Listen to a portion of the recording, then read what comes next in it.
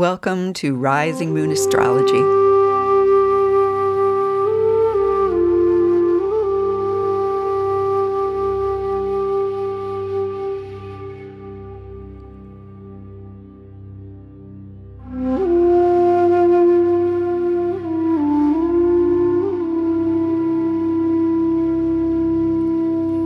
This is Mary Pat Lynch of Rising Moon Astrology, welcoming you to my podcast. I release podcast episodes for each new and full moon, occasionally for other special astrological events, but generally the new and full moons, which are my focus. My website, risingmoonastrology.com, has information about the readings I offer as a consulting astrologer, and some other information about my background and astrology in general. I'm also on Instagram as Rising Moon Astrology. And I have a newsletter if you'd like to receive this information in your email inbox. The music that you hear is composed and performed by flautist Suzanne Tang. The track is called September Angels, and her music is available through magnitunes.com.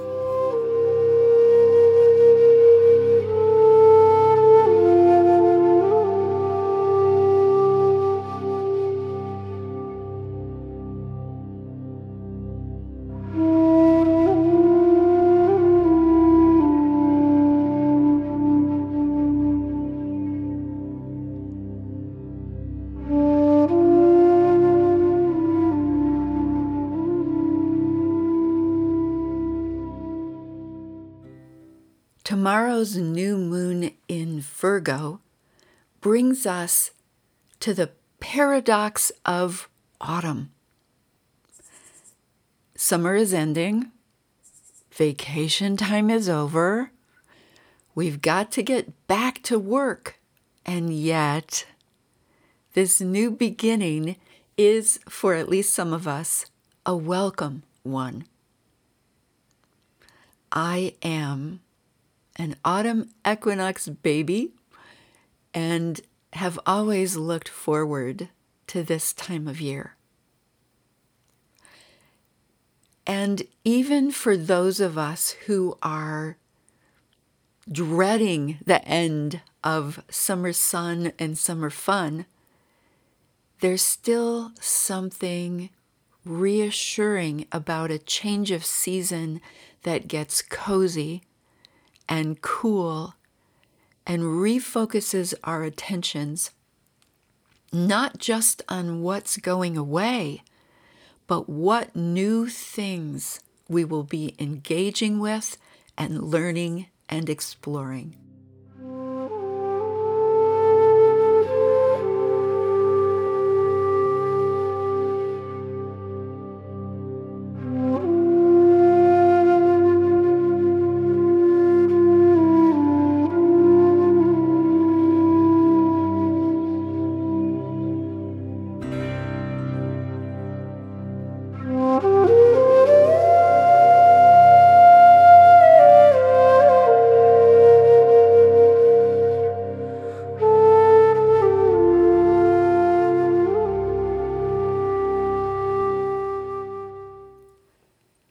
Tomorrow's new moon in the third and final decan of Virgo reminds us of the impermanence of life.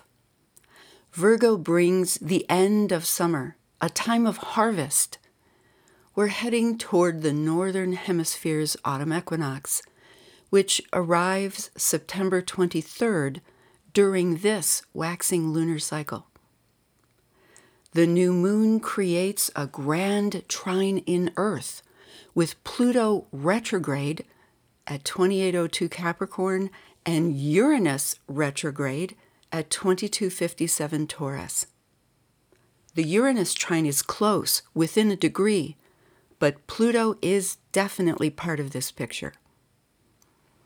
Having these two planets of quick change and deep transformation linked to the new moon reminds us we're in a time of great change, not only the seasonal changes we experience every year.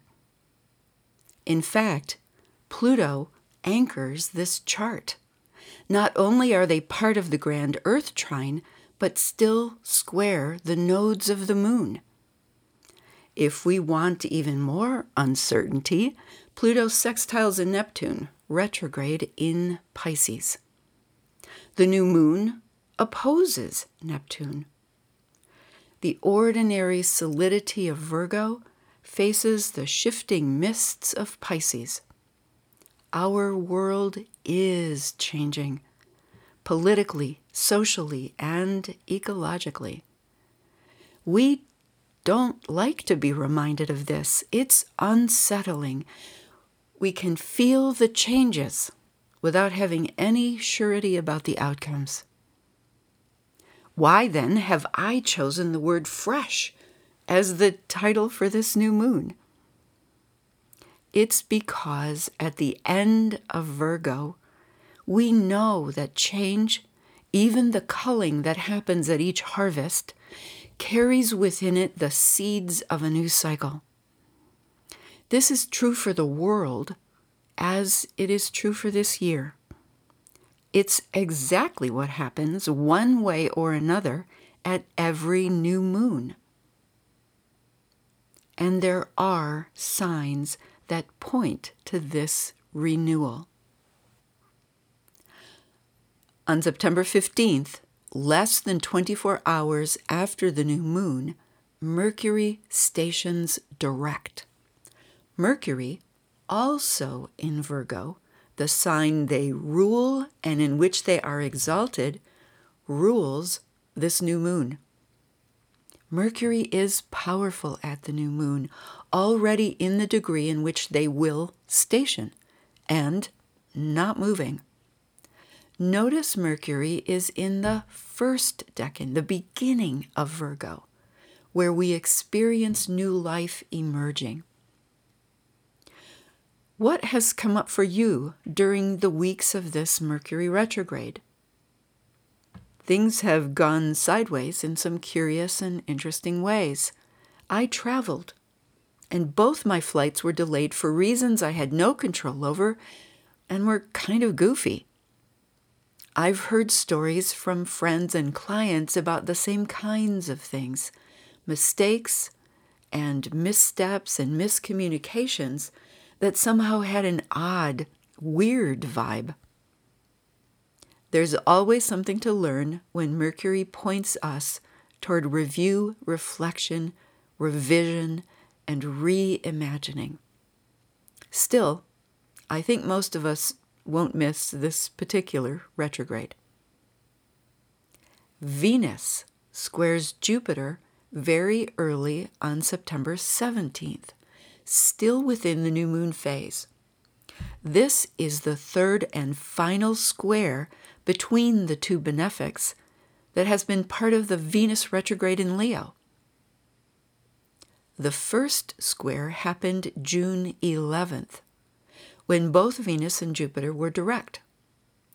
Venus had not yet entered her pre-retrograde shadow, but Jupiter entered his pre-retrograde shadow this same day. The second square happened August 22nd with Venus retrograde and Jupiter direct at 15 degrees 18 minutes Leo and Taurus. From here, Venus continued on her descent journey. Jupiter, however, remained right where he was. At this third and final square in the series, Venus is now direct and Jupiter is retrograde as they meet again at 15:18 Leo and Taurus. Venus moves much more quickly than Jupiter, but their retrogrades don't always interlace in this particular way. I explored this Venus retrograde as Inanna's journey to the underworld, a mythic pattern that can be linked to any Venus retrograde, but is especially appropriate when Venus is in Leo. Inanna queen and goddess, had to give up every external sign and symbol of her power to reach her shadow sister in the underworld. There she died to be rescued and resurrected. On her return journey, which is still happening, she was renewed.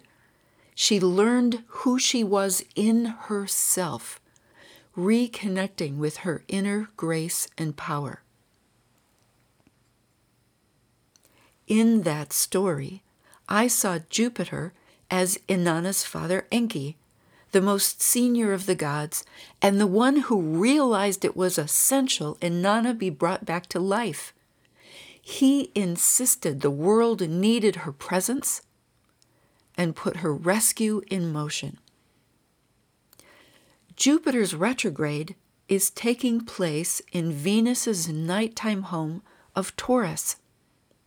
This pattern in which Venus's journey happens entirely within Jupiter's pre-retrograde shadow in Venus's own sign links these two mythic figures. What does it mean in your chart that Jupiter waited for Venus to return? How do these events factor into your experience of the Venus retrograde? Jupiter now embarks on his own journey, unfolding over the coming months. The deeper cycles of big change will remain in force. On September 15th, 24 hours after the new moon, the sun reaches an exact trine to Uranus. Deep Earth changes are facilitated at this trine, which brings the grand Earth trine into sharper focus. Trines are supportive, flowing aspects. With Uranus and Pluto in the mix, what is currently flowing includes deep change, which can also be quick and unexpected. It's worth checking what you have in your chart around 21 and 22 degrees. The earth signs, of course, will be affected. So will any other signs aspected by Taurus, Virgo, or Capricorn. The sun will reach an exact trine to Pluto on September 21st within this waxing cycle. Because the sun has such a long reach, the grand Earth trine with Uranus remains in force. Only when the sun enters Libra will this big pattern shift into something new. Yet we still come back to our day-to-day life, our Virgo life. And there is a freshness to autumn. It's always been my favorite season. I spent a lot of my childhood with my nose in a book. The kid who looked forward to the beginning of a new school year after the hot, heavy days of summer. Tea, bookstores, and the scents of autumn woods. Cinnamon, nutmeg, and apples. New pencils, new challenges. We're heading toward this equinox with Venus and Mercury newly direct and Jupiter beginning his own dive into reflection and re-examination. Jupiter is at home in the 9th house of learning. What new things will you learn with this new moon?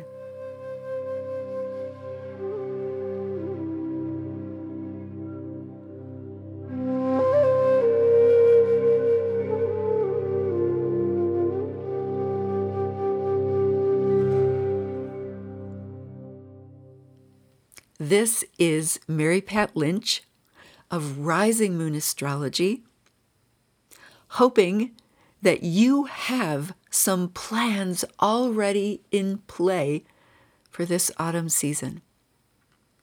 Something new to try, new books, new courses, new writing, new whatever. As we enter into the autumn of the year here in the Northern Hemisphere, we're gathering the harvest of the year so far and folding that into the winter and the new year to come. As always, thank you for listening.